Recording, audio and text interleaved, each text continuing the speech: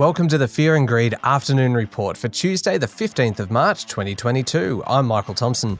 Every afternoon, Australia's most popular business podcast brings you the 5 news items you need to know about today. So let's jump into it. Story number 1 is the local market today. The S&P ASX 200 fell 0.7% to close at 7,097 points. Over the last 5 days, the index is up 1.7%, but down nearly 5% over the last 12 months. Today, it was all about the big-name miners and energy companies dragging the market down. BHP tumbled by 4.2%, and when you are the biggest company on the bourse by a massive margin, that kind of drop is going to weigh heavily. Specialist mining explorer Chalice Mining fell 10%, Fortescue dropped 4.9%, Rio Tinto was also down 3.9%. Supply concerns earlier this month, really in line with the Ukraine crisis, had seen commodity prices like iron ore and coal rise really quite sharply. But as commodity prices now ease back somewhat, so too are the share prices of some of these major miners and energy companies, and that's reflected in today's trading. So by far, though, the best performer today was telco services group Unity, which closed up 27% after a takeover bid from infrastructure investor Morrison & Co. Story number 2 concerns every homeowner's favourite subject, house prices. This is my personal favourite, so it's always going to get a mention today. Australia has officially recorded its strongest growth in housing prices on record, up 23.7% last year. It's quite extraordinary. Great news if you're a homeowner.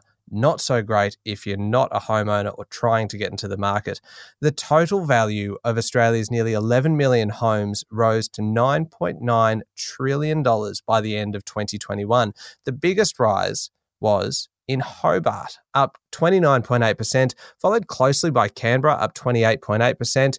Brisbane was next at almost 28%. Sydney up 26.7% for the year, and Adelaide increased nearly 24%. There was a fairly big gap then to Perth, which rose 15.7% for the year, and Darwin limping along with a mere 13% rise. Doesn't sound so good compared to the rest of them, but in any other year, you would be ecstatic with a 13% rise in 1 year.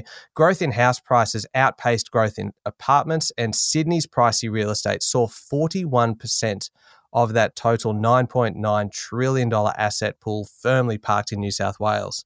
Story number 3 today comes from mining giant Rio Tinto. It has moved to take control of the Oyu Tolgoi project in Mongolia, bidding $3.7 billion for its partner in the coal mine Turquoise Hill. Rio wants to buy the 49% of Toronto-listed Turquoise Hill that it doesn't already own, and if successful, Rio would end up owning 2/3 of the Mongolian copper mine, which is one of the 5 biggest in the world, while the Mongolian government would own the other third. The offer comes 2 months after Rio and the Mongolian government agreed to complete the delayed underground development in the Gobi Desert. I mentioned earlier that Rio's share price was down 3.9% today, obviously another one of the big miners to suffer from falling commodity prices. Story number 4 today, the US Federal Reserve, which is the most important central bank in the world, starts a 2-day meeting tonight, which will result in the Fed lifting interest rates for the first time in 3 years. With prices rising at a nearly 7% pace in the world's largest economy, the Fed knows it needs to get the inflation genie back in the bottle. The question is, though, how fast the Fed can lift interest rates given all the geopolitical uncertainty thanks to the Ukraine war. Certainly Wall Street's expecting a rate rise, with companies more sensitive to higher rates losing ground in recent months. This morning, the tech-heavy Nasdaq fell nearly 2%.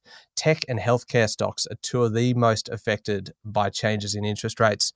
Finally, story number 5 comes from the land of the long white cloud. While Prime Minister Scott Morrison is debating whether to cut the fuel excise tax in the upcoming budget to relieve some of the pressure on households, the New Zealand government said it will cut fuel taxes by 25 cents a litre and halve public transport fares for the next 3 months. Granted, the fuel excise in New Zealand is a lot higher than it is in Australia, but maybe there's something in that for Canberra.